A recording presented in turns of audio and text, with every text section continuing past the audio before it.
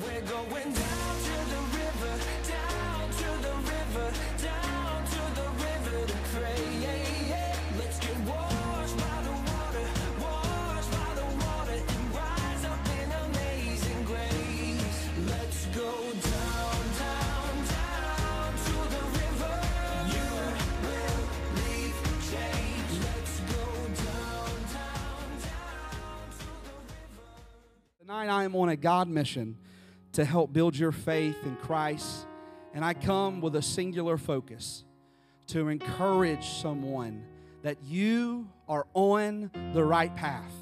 That those struggles and pain may be difficult at times, as long as Christ is leading you, He will not leave you. Come on, let me say that again. As long as Christ is leading you and He is the head of your life and you are following after Him, He will not leave you. And if He will not leave you, then why stay down where you are? Why stay defeated? Why stay discouraged when we've got a God that has all power in heaven and earth? We must move on. We must move forward. So tonight, I want to echo the voice of the prophet Micah in chapter 7, verse 8. And it reads this, very famous scripture. Rejoice not against me. Rejoice not against me, O my enemy. Satan, don't rejoice against me. Don't dance on my grave just yet. For when I fall, I shall arise. Can somebody say that with me? I shall arise. He goes on to say that when I sit in darkness, not if I sit in darkness, not if it will ever happen, but when I sit in my lowest place, the Lord will be a light unto me. So let us pray right now and believe that the Lord will begin to strengthen our hearts and remind us tonight of the faith that we can possess in Him. Heavenly Father, we come to You tonight, God. We ask You, Lord, to strengthen our faith, God. Remind us of who we are, God. Remind us of who You are, God, tonight. God, build our faith in believing that You can do anything, God. And in that belief, believe, God, that we can arise from every situation. I pray this all in the name of Jesus Christ. Amen. Amen. You may be seated. Thank you to everyone that is here again. Thank you to all our guests that are here tonight. You know, Micah was speaking in future tense as recorded by the King James Bible. And there's many other versions which indicate that he was writing also possibly in a past tense.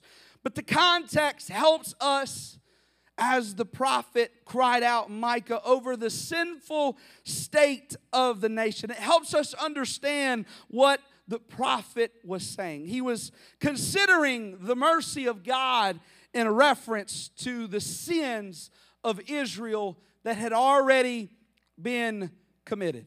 This means in some sense that Micah was saying that though I have fallen, i.e., it has already happened.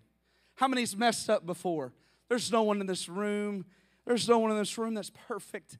There's no one in this room that has it all together. If you do, like Pastor says, let's write a book together. Let's go be billionaires. My goodness, if you're perfect in this place, let's do it. But no one is here is perfect. Everyone has mistakes. Everyone has fallen at some point in their life. And what Micah is saying, that though I have fallen, it's already happened, I shall arise. I shall arise. Because regardless of the timing, past or future, the promise is still true that the Lord will raise them up and the Lord will be their light. The promise is still true that when you fall, Micah said, that when I fall, the Lord will be a light unto me. Can I get a witness in this place that the Lord has been a light to your path, has ordered your footsteps in the midst of trial, in the midst of confusion, in the midst of pain? The Lord has been a light unto you. And you see, the nation is literally relying on the promise of the Lord. And that blessing was not contingent on the goodness of the congregation of Israel, but rather it rested simply on a merciful God. It rested simply on God. It didn't rest on the accolades of Israel. It didn't rest upon the battles that they won. It didn't rest on when they were doing good and when they were doing bad. It simply rested upon the mercy of God and the belief and the promise that when I fall, I can arise and the Lord will pick me up and He will set my feet upon a rock. This serves as a reminder of a blog that was written by a dear friend, Pastor Jeff Harple, who describes the picture of the country of Peru, which boasts of the great Hachina Desert. And the sand, in the blog it says this, that the sand and dunes are cast about across the landscape as the prohibitive heat burns away anything that would be grass or foliage. It is a desert that is boasting of all commonalities of its kind.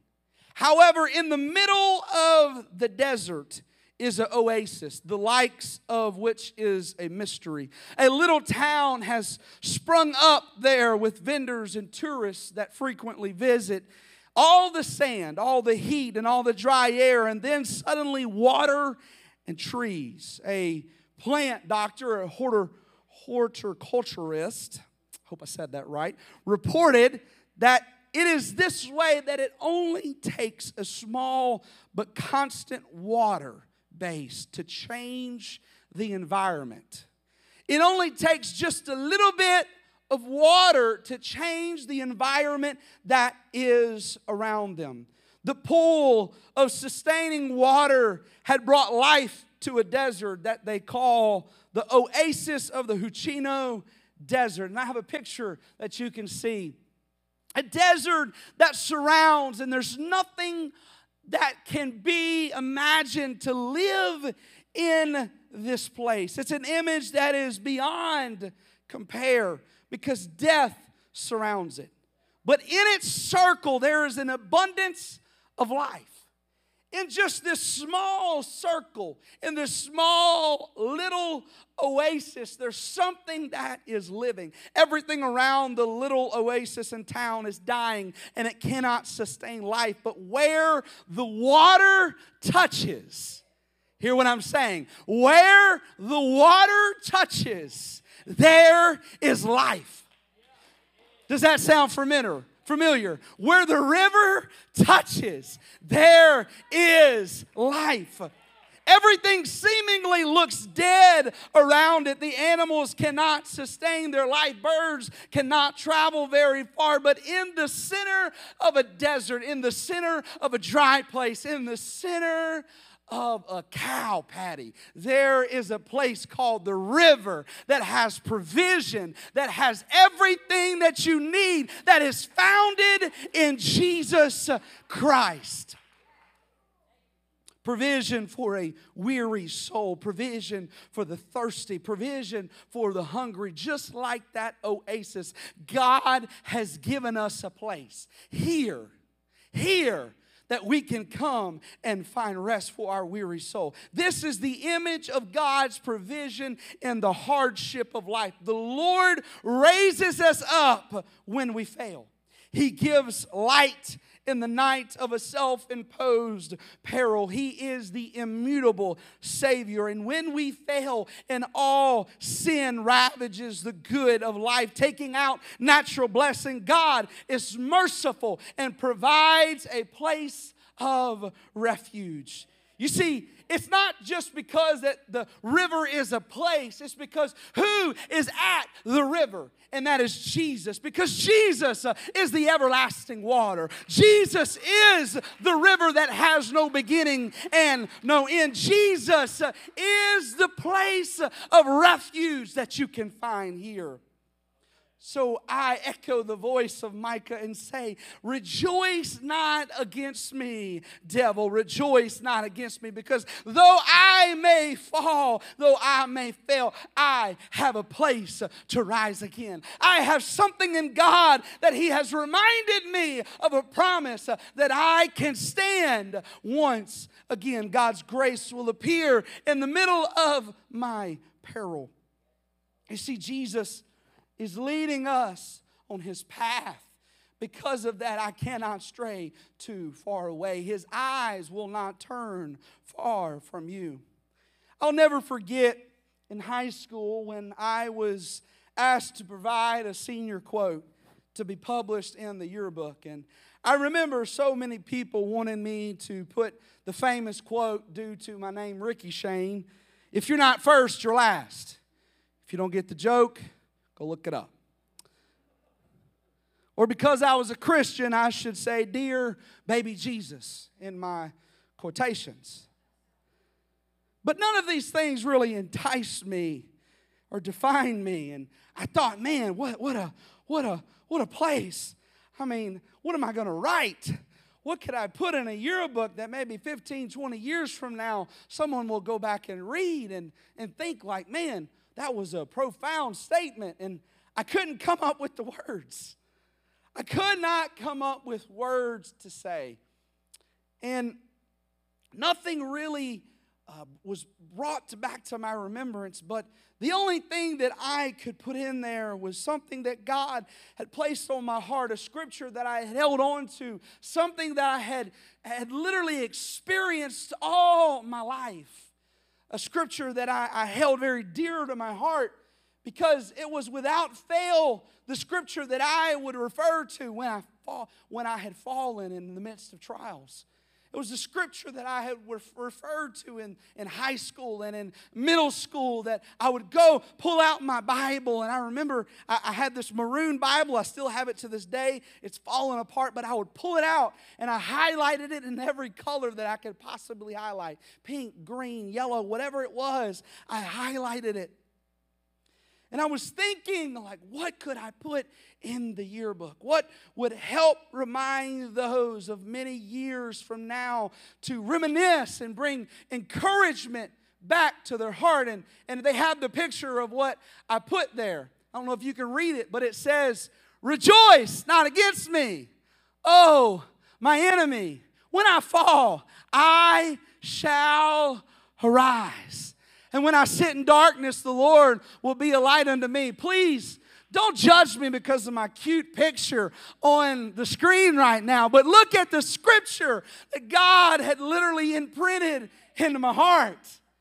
It was a scripture that literally was my mantra. It was my banner. It was what connected me so much to God. And I was preparing for this message. The Lord reminded me of the yearbook and reminded me that this is the scripture that you held on to, Shane. This is something that you held on to. It was something that you imprinted in your hand and printed in your forehead because it was something that I promised you. And I come tonight to remind somebody of the promise that can be with you. And the word says it, that if you will obey and you will stand and rise from your situation, He will be a light unto you. If you will step out and say that I shall arise, no matter my situation, no matter of my circumstance, I shall arise. Because this verse holds an age-old promise that God will be a light and God will be with me. I just believe that someone here tonight needs to hear the words that I'm saying. Someone needs to think in their mind. Someone needs to say with their mouth to the devil that I shall arise. You may feel like you're on the edge of life. You may feel like you're on the edge of your rope. You may feel like your life is about to end. But if you will utter the words that Micah uttered and tell the enemy, rejoice not against me. I will arise and God will be my banner. You got to speak in faith at times, even though you don't feel like you can get up, even though you may have feel like you have messed up. You have got to say to yourself that I shall arise. You may have gave in to the temptation, but you must get up and tell the enemy, I shall arise. You may have had that drink after years of being sober, or that snuff after years of addiction, or the blunt after just a few weeks of sobriety. Do not give up. I'm here to tell you, do not give up. Rise up in you. Let faith begin to rise in Jesus Christ and say, devil, I shall arise. I come to build your faith tonight of a God that can bring you out of every situation, that can bring you out of every temptation, who will deliver you in the midst of your pain. You must tell yourself that I shall arise. I read another story. Did you know that the first few moments of a baby giraffe entering into the world is extremely tough and crucial if it will actually survive? I read this and I was just shocked. A baby giraffe has to fall 10 to 15 feet from its mother's womb and usually lands on its back. Within seconds, it rolls over and tucks its legs up under its body. From this position, it considers the world for the first time. Then the mother giraffe almost instantaneously and rudely introduces its offspring to the reality of life. In a book called A View from Zoo, Gary Richardson describes how a newborn giraffe learns its first lesson. The mother giraffe lowers her head long enough to take a quick look at the baby giraffe. Then she positions herself directly on top of her calf. She waits for just a minute, and then she does the most unreasonable thing. She swings her long pendulous leg outwards and kicks her baby and sends it sprawling head over heels. When it does not get up, the violent process is repeated over and over and over again. The struggle to rise is quite tumultuous. As the baby calf grows tired and the mother kicks it again and again and again to stimulate its efforts, finally the calf stands for the first time on its wobbly legs. Then the mother giraffe does the most remarkable thing. She kicks it one more time off of its feet. And I asked the question, I thought about this. Why would the mother giraffe kick her baby one more time? And it come to me as I read just a little bit further. The reason why is because she wants it to remember how it got up. It wants to remember, it wants the baby giraffe to remember how it got back up. And there's a lesson to be learned from this baby giraffe and mother giraffe, that life comes at you and it kicks you and it knocks you down and it tries to take you out. But in the end, if you will learn to stand back up, if you will learn the process that you might fall, but you will arise, if you'll never forget how to get back up. We have to learn, both young and old, how to walk and follow Christ and remember to get back up, to stand, to arise from the ashes of defeat and make your way forward. We can never forget this. We can never forget that though life may be hard, though the enemy tries to come and take us out, that we have to stand back up.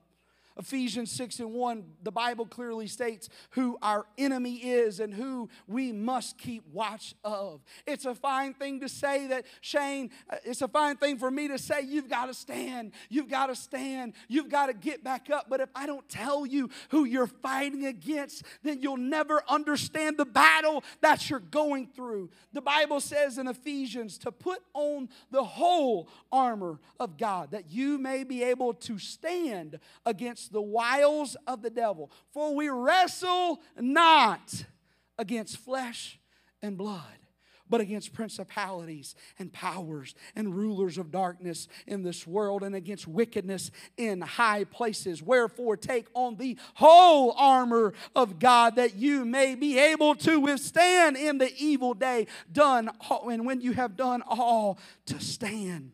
Paul writes to the Ephesian church emphatically and says, you do not fight with wrestle and blood. You don't just fight with your brothers and your sisters and your friends, but there's something else going on in the middle of all of that. There's evil in this world that is trying to take you out.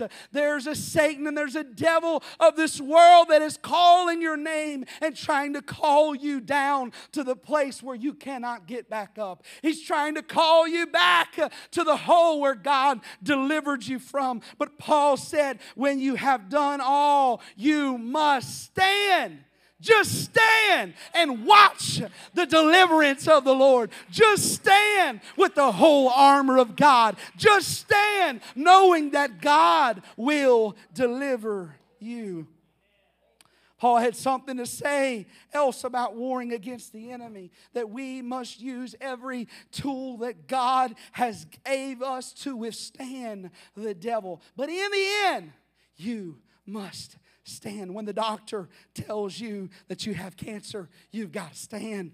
When the bank tries to foreclose on your home, you've got to just stand and watch the deliverance of the Lord. When divorce tries to torment your marriage, you've got to stand and say that the Lord will be my light and my banner, and He will deliver me from all trouble. When all of hell wants a piece of you, you must stand. You've got to stand and understand that the Lord will be with you. We have to learn to take the hits and be willing to get back up and stand to keep fighting for what we believe. I like the way the great Rocky Balboa explains how to win. He says the world ain't all sunshine and rainbows. It's very mean and a nasty place. And no matter how tough you think you are, it will always beat you if you let it in. It's not about how hard you hit. It's about how hard you can get hit and get back up and move forward. How much you can take and keep moving forward. The winning is done, not when you fall, but when you get back up again. Don't think me naive.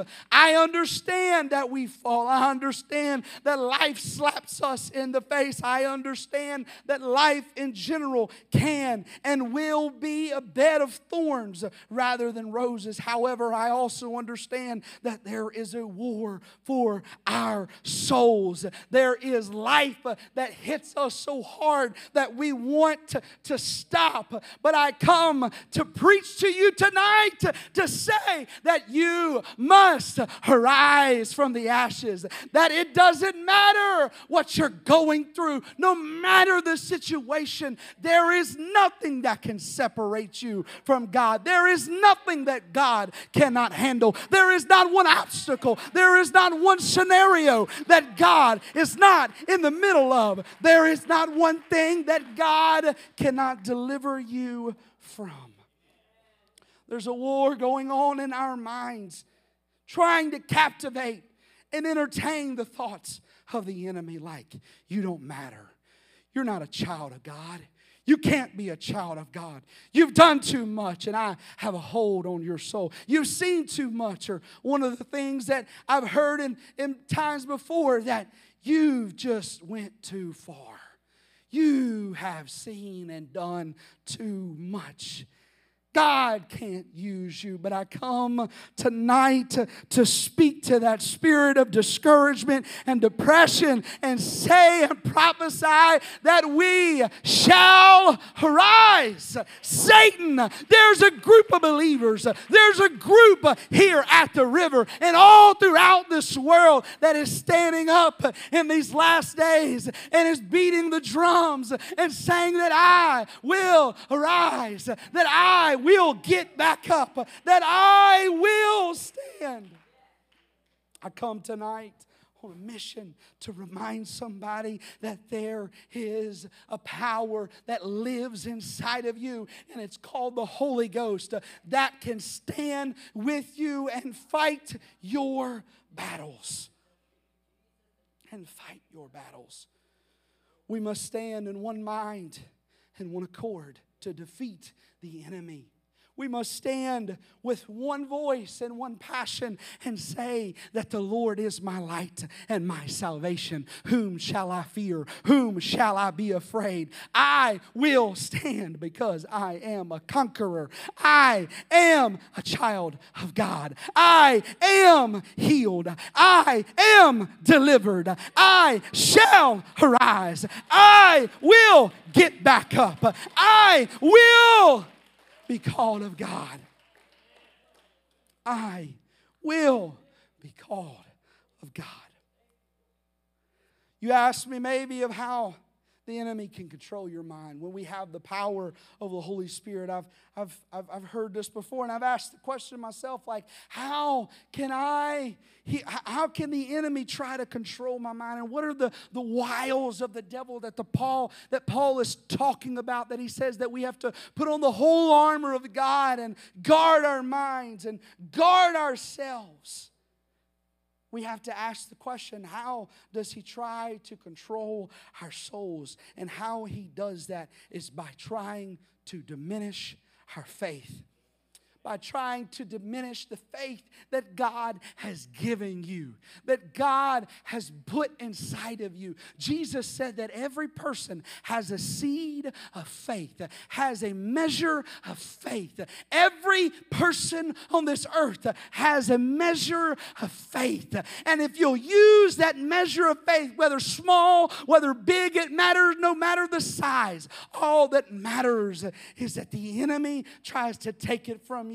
The enemy tries to rob it from you. The enemy wants to try to diminish it. But what I'm here to tell you is that if you will fight and you will stand and you will believe, the enemy cannot take your faith. The enemy cannot rob your faith. The enemy cannot strip you of your faith.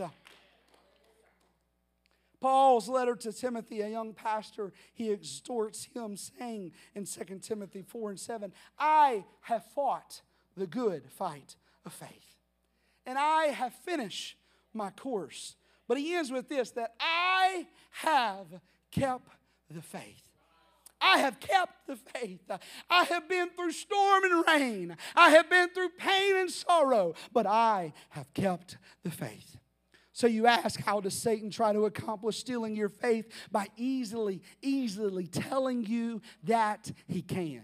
He makes you believe that he has the power. He tells you in your ear that I'm more powerful than you. I've got this and I've got that. I took your daddy, I took your mama, I took your grandma, I took your grandpa, I took your cousins. Look at them out on the street. I took them. I can take you. It's his mouth that tries to make you believe. Satan's best asset is his mouth. Is his mouth. His mouth. 1 Peter 5:8 says this, that be sober and be vigilant, because your adversary the devil is as a roaring lion walking about, seeking whom he may devour.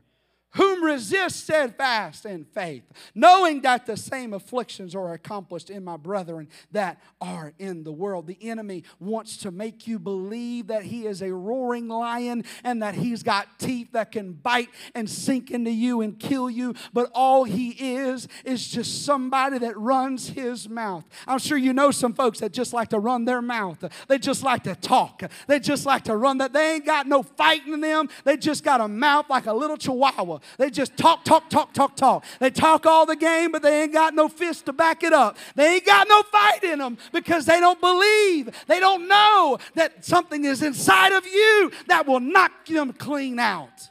Can I get a witness? Do you know people like that? Well, that's just like Satan. Like a little chihuahua, just like a little thing that likes to run its mouth. We make the enemy so much bigger than he really is because God has already conquered him. God has already put him in chains. God has already destined him to be defeated. He's already destined him. He's already destined you to win. All you have to do is be like Paul and say that I have kept the faith. I have kept the faith and I will arise once again. Let me go a little further and a little bit deeper. If you don't believe that the enemy has a mouth on him, we'll go all the way back to Genesis chapter 3. Genesis chapter 3 verse 1 says that now the serpent is more subtle than all the beasts of the field which the Lord has made him. He said unto the woman, he's got a mouth. He said unto the woman, yea, hath God said. He's putting God's words in his mouth because his words ain't got no power. He said, God says, but he twisted around that ye shall not eat of every tree of the garden. Satan uses his mouth into tricking us to believe what God has already established in our heart. You see, Adam had already encountered the serpent. Adam had already heard about this serpent. Adam, in fact, God gave Adam dominion over all of the earth and gave him honor of naming the animals. Listen, he gave him the honor of naming the animals. The word serpent, which Adam called him, the word serpent is N-A-C-H-A-S. I can't say it, Nasash, I think it's called. But what this word means in Hebrew, it means that it is a snake from its hiss. Literally the voice and the sound that the snake made is why Adam called the serpent a serpent. Because of the voice, because of the hiss, because of the thing that had come out of his mouth. It was just a sound. Adam had already heard the snake's hiss, however, never told his wife how it sounded. How many times do we encounter things in our lives and have experiences, but never tell our friends or family how it happened and how to get out of it? We as the body of Christ must tell others about the enemy. Tell others about what God has done for you and tell others how God delivered you from the enemy's hiss, delivered you from the enemy's mouth. If you're constantly hearing what God can't or won't do, then this is the voice of the enemy. If all you hear in your head is negativity, this is the hiss of the serpent. This is the hiss. This is the sound of the serpent. If you're always thinking that God is too holy or too sovereign to care about you, this is the hiss of the enemy. If you think for 1 second that Jesus did not die for your sins and the enemy has robbed your faith and it's time for you to quit, the enemy has convinced you that he can take your faith. How many times do we hear the enemy's voice after having an incredible experience and saying in our ears that wasn't worth it? You don't have to do that. You don't have to feel that way. You don't have to do this or do that. That is the hiss of the enemy. But I come to wage war tonight. I come to remind somebody of this simple thing, that if you will keep your faith and if you will stay focused on Jesus Christ and you will not allow the enemy's hiss to take hold of your mind, and you will stand and you will arise and you will proclaim that I shall arise, that God can deliver you from all obstacles. God can deliver you from all pain. God can deliver you from all things. As the musicians come, at this time, Satan knows that as long as his voice and hiss is louder than the Lord's, that he will fall in defeat. That he will fall in defeat. But tonight, God wants to speak to your heart louder than the voice of the adversary and say, arise, arise, arise. Get up, my child. Get up from where you're at. Get up right now and stand and believe that I can deliver you. If I can convince somebody tonight that God can deliver you, there will be a whole wave of revival, a new wave of thing that will come to your family. Hear what I'm saying. Hear what I'm saying. This is a prophetic utterance right now. If you will stand out of your situation, if you will make up in your mind, if you will believe in your heart that the enemy has no hold on you, if you will believe in your heart and make sense in your mind that though I fall, rejoice not against me, because I will arise. I will arise. I will arise. I will get back up. I will stand again. It may take me time after time after time, but I will get back up. Let's all stand. I know it's 8 o'clock. Please forgive me. But there's a moving of the Spirit that is in this place tonight. There's a moving of the Holy Ghost that is in this place tonight. And God is saying very clearly, I hear Him right now. I feel the unction of the Spirit. And He says that, will you arise? Will you take that step of faith and watch what I'll do in your life? Watch what I'll do in your family. Watch what I will do when I deliver you and I take that voice and that hiss of the enemy out of your ear, and you will believe in faith that I can deliver you. What is impossible with God? What is impossible with God? What is your situation that you need Jesus to speak to? What is that thing that you need Him to come rise you out of your situation? Whether it be death, whether it be sickness, whether it be debt, whether it be anxiety, whether it be depression, Jesus is here right now saying, arise. Come forth. Make up in your mind that you will get back up. Come to the water named Jesus Christ. Let's all lift our hands at this time.